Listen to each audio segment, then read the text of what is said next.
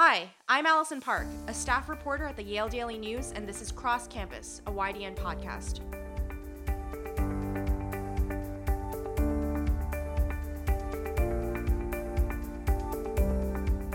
In this first episode, we'll be covering Yale's identity crisis as the institution and its students grapple with the recent sexual assault allegations against President Trump's Supreme Court Justice nominee, Brett Kavanaugh.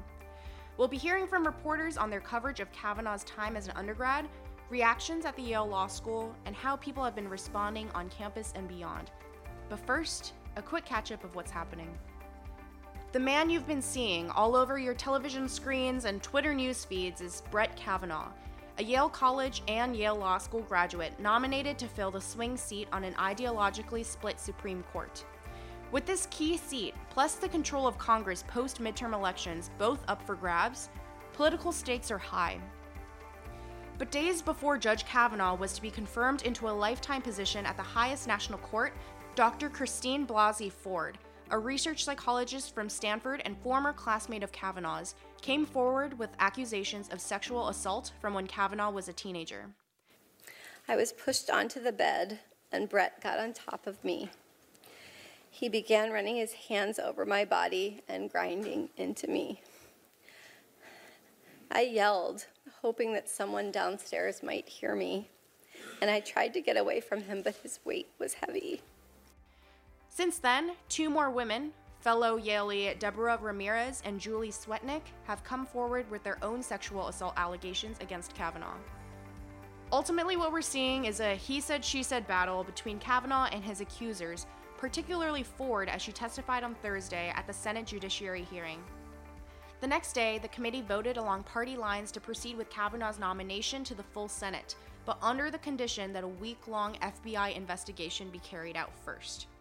That's where we are now.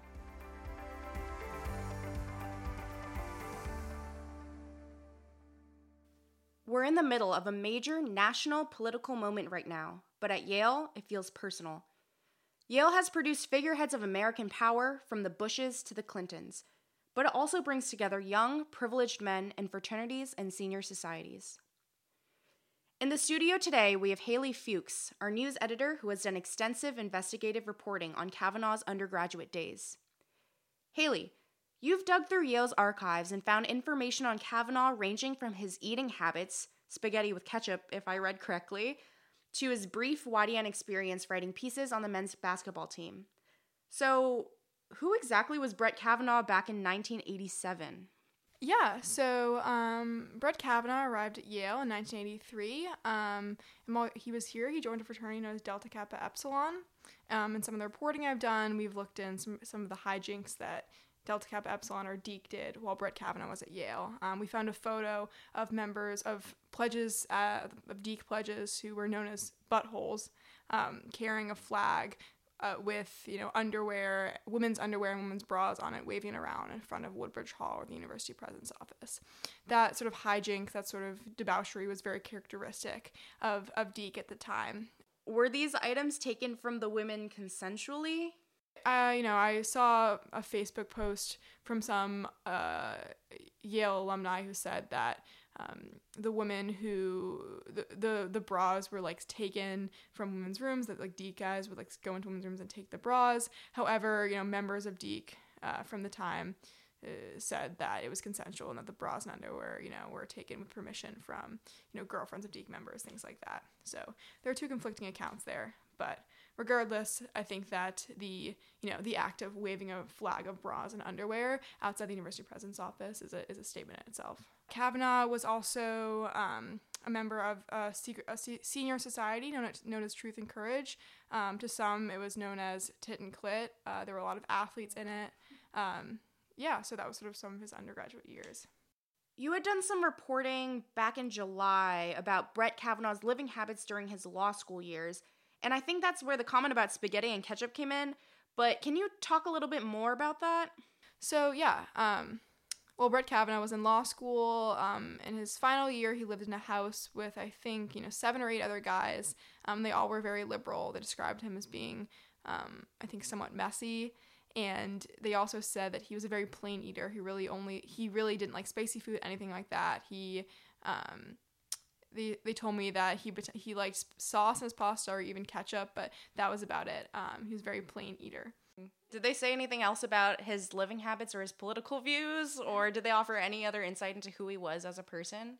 Yeah, I mean, they spoke about, discussing political issues with him and how he was very receptive.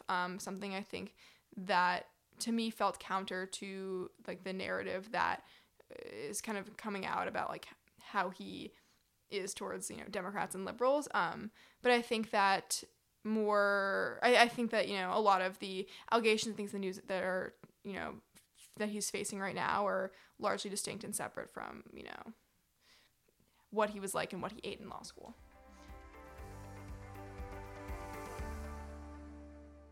We have Britt O'Dally, our new editor-in-chief and former Student Life beat reporter, here to discuss his extensive coverage on Deke as it came under fire last winter for sexual assault allegations. Just to kind of put things into context, can you give us a summary of what the allegations were and their administrative consequences? Sure. Pretty much the Deke coverage last year began back in January. So this Business Insider had gotten the scoop that the former president of Deke had been suspended for, quote, penetration without consent, according to the University-wide Committee on Sexual Misconduct. So we ended up running, we also figured this out. We ran that story about Luke Persichetti being suspended for sexual misconduct about a few days before Business Insider ran their story. And then from then on out, I think the conversation became very, very Deke-centric when it came to some aspects of sexual misconduct on campus. Obviously not all of them, but certainly within the sphere of fraternities. Eventually, in like late February, then we ran the story called Deke's Open Secret. It was pretty much 8 other women came forward, which brought the total number to 10 women who were speaking about their experience of sexual misconduct within the Deke fraternity. And 2 days after we ran that story, Yale announced a Title IX investigation into the climate of Deke. But I think what's important to know, especially when we talk about Brett Kavanaugh, is that the second Brett Kavanaugh was brought up as the potential new nominee, people on Facebook in the Yale social sphere were posting about how he was a former member of Deke. And I think that resonated with a lot of Yale students immediately in a way that it didn't for the rest of the country, since most Yale students had been following this coverage and had been thinking very, very deeply about the sexual climate in Deke. While Deke has recently been under scrutiny regarding their sexual climate, not everybody at Yale from the 1980s remembers Deke as being as wild and misogynistic as it's considered now. This summer, longtime Yale administrator Sam Chauncey said, quote, Deke was pretty tame back in Kavanaugh's time. But recently, you and Haley had put out a story in the news that pictured Deke brothers waving a flag woven from women's lingerie while Kavanaugh was a sophomore in the group at the time. But knowing that this black and white photo is from the 1980s, do you think this will change the way people view Judge Kavanaugh now? I think it speaks to, obviously, so Judge Kavanaugh is not in the photo, but it certainly speaks to the cultural milieu that he was, coming from, and which groups he chose to associate with. I mean, I obviously can't speak to whether or not it should change people's minds, but I think it did certainly affect the way people think about his college days.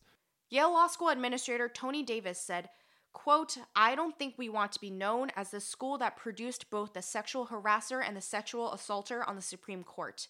She says that it cheapens the value of a Yale education. Recently, Kavanaugh explicitly drew his connection back to Yale using the I went to Yale line to defend his character against the accusations. I will say, Senator, you're asking about college. I got into Yale Law School. That's the #1 law school in the country. What do you think he meant by that?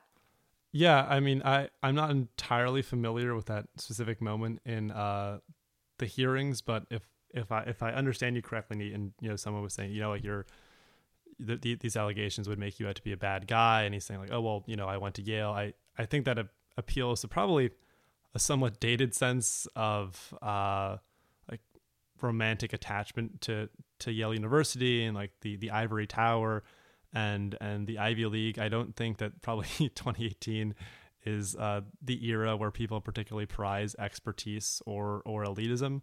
So, but obviously that's more of a national issue, so I probably can't speak to it too much. But certainly within the scope of Yale, I don't think people at Yale would even buy that line, because I think we've certainly gotten to a point in campus conversation where just because you go to Yale and you were accepted to Yale doesn't mean that people at Yale right now will just assume that you're a good person, I think, because certainly when it comes to sexual misconduct, I think a lot of people on campus think that so much of campus is complicit in what they believe to be like a negative sexual atmosphere that they wouldn't, at least like his opponents wouldn't take any stock in that line.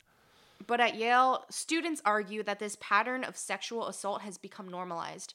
They say that Kavanaugh is a symptom of a much larger problem, where Yale is complicit in giving powerful men power and being complicit when they abuse that power.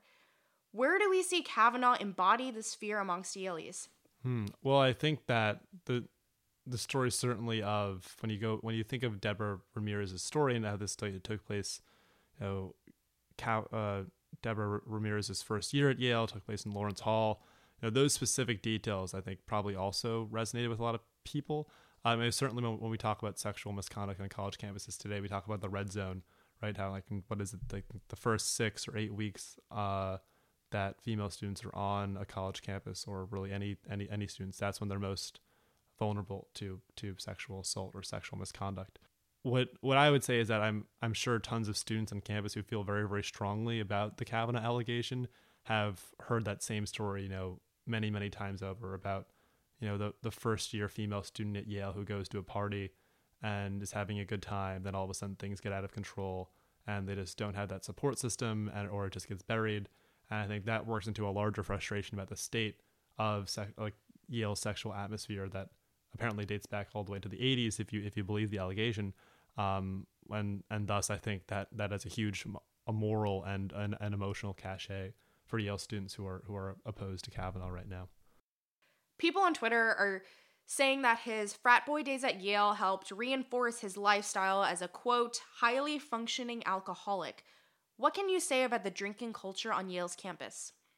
Yeah, so back in the 80s, one interesting thing to note was that the residential colleges would actually provide alcohol to students. This was when the drinking age was 18, I think.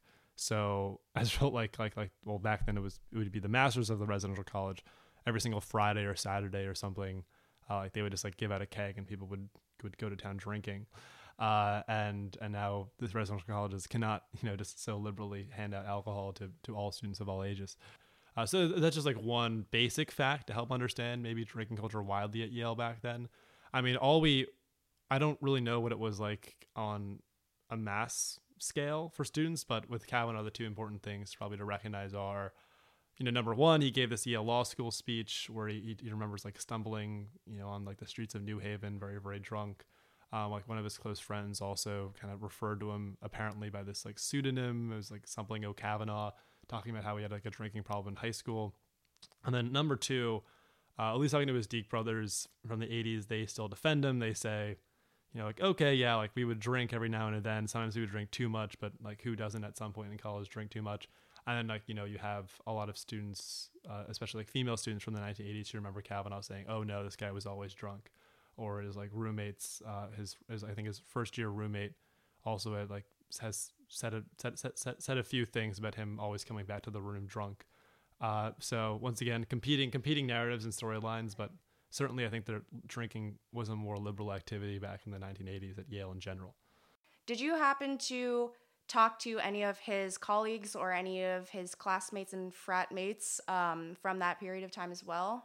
Yeah, so there was Steve Gallo is somebody I certainly spoke to, and he was a year under Kavanaugh, I think, and he eventually became president of Deke. But I mean, he said that Kavanaugh was always the smartest guy in the room, was quiet, nice, but was this amazing, fantastic, humble, unassuming intellect that everybody really appreciated. That that he liked sports, but on the whole was a pretty reserved person. I spoke to Chris Dudley as well, who is a former NBA player, also was very, very close with Brett back in their time together at Yale. So he knew him well, and he said that we would get together, we would drink, but he said that he never saw Kavanaugh even touch a girl at his time at Yale. Though then again, he's one of Kavanaugh's best friends from Yale, so you can I guess take all these memories from the 1980s with a grain of salt. But pretty much the insights from the Deke brothers that, this was a nice guy, very, very reserved, certainly was no party animal as like the mass media is making him out to be, and was always like the smartest guy in the room, and everybody recognized that, like, this was the guy. Or like the way Chris Dudley put it to me was that, this is the guy that, like, if you missed a lecture, like, you'd want to reach out to him to get his notes, because like he was definitely there, he was definitely taking comprehensive notes. But in an exclusive interview with Bloomberg News yesterday, Chad Ludington, Kavanaugh's friend during his time at Yale, expanded on his initial Sunday statement to the New York Times, where he explicitly opposed this characterization of Kavanaugh. Ludington accused Kavanaugh of being dishonest during his hearing when he downplayed his drinking habits in college. Ludington said that Kavanaugh was often belligerent and aggressive when drunk. He said it was, quote, sort of a general feature of hanging out with Brett in college. According to Ludington's account, while at a bar together during the fall of their junior year, Kavanaugh responded to a semi-hostile remark by throwing his beer in a man's face and starting a fight that ended with a mutual friend in jail. In the interview, Ludington said Chris Dudley also participated in the fight that night.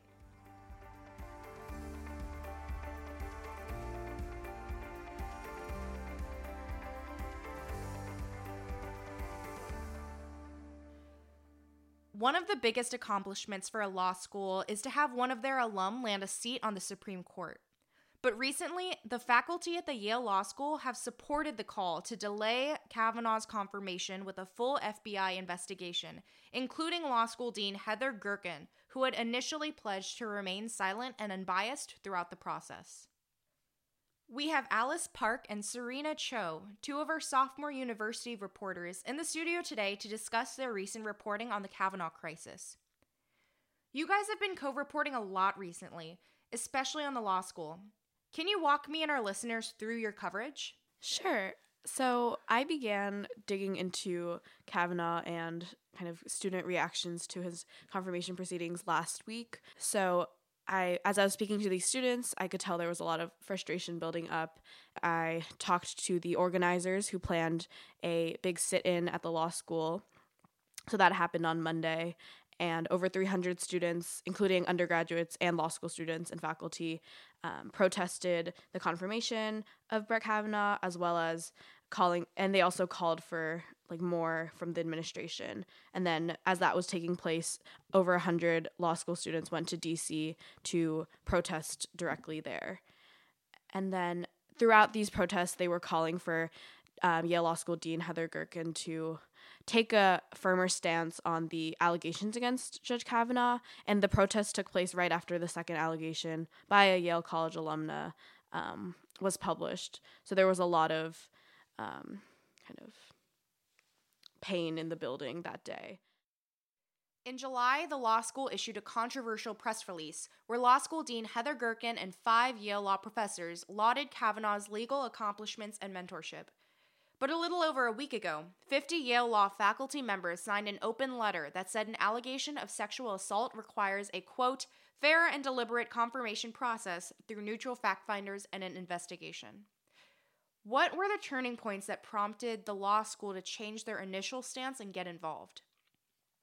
Well, I think what Dean Gerken would say would be the American Bar Association calling for an investigation on Thursday evening. Even within the law school, there were a lot of students and a lot of faculty members who agreed with her on this. And I think the American Bar Association's letter kind of was the little push that allowed her to, in good faith, take that stance without it appearing too political. You two co-bylined a very interesting piece on how the Kavanaugh protests brought a sense of deja vu to the response to the Clarence Thomas and Anita Hill allegations and how these events are shaping Kavanaugh's confirmation hearings several years later. How did this story come to light? I mean, there are obvious parallels in the two cases, and Alice and I were looking through the YDN archives and looking at how students had reacted to Anita Hill's testimony versus how they're reacting now. Sure. And before we do that, I just want to point out, we're not the first to point out the parallels between Anita Hill and these allegations, but I think from a Yale perspective, there are a lot of similarities and differences from the Yale student body responses back in 1991. So kind of the most obvious similarity is just the nature of the allegations of sexual misconduct.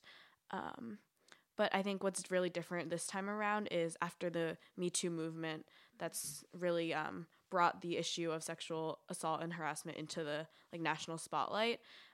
People were very coordinated in their efforts to call for action and call for an investigation. And another key difference is that while the protests back then took place after Clarence Thomas got confirmed, it's taking place before Kavanaugh's confirmation now. So that's another apparent difference between the two cases.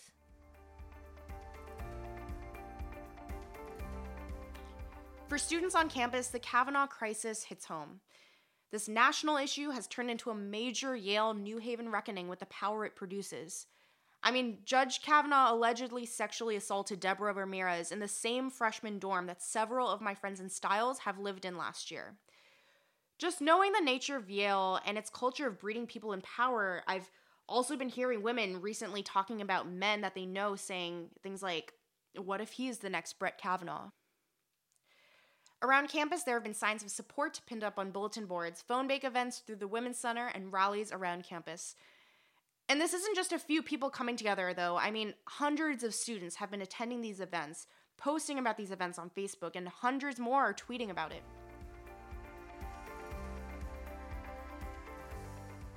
Valentina Connell, a junior in Timothy Dwight College, helped organize a rally known as Solidarity with Survivors, Rally for a Better Yale. So you've organized the rally and talked to many students and stakeholders in the Kavanaugh crisis. What would you say is the general campus consensus regarding these allegations? Students, I would say, are reacting really positively to the rally. We had around maybe 200 or more people show up around the women's table, which was really powerful. Dean Shun and other members of the Yale College administration were also there. In terms of Kavanaugh, people are definitely super angry and upset and shocked, but not really surprised that this occurred at Yale because it still happens today, which is the really sad part. I don't know, for me personally, before I came to college, I never expected how bad it would, how pervasive sexual misconduct and disrespect would be on this campus. Now that we've had this rally and we're continuing to organize, people are realizing that their voice and their thoughts do matter. What is it exactly about this whole situation that students find to be the most anger-inducing and the most problematic?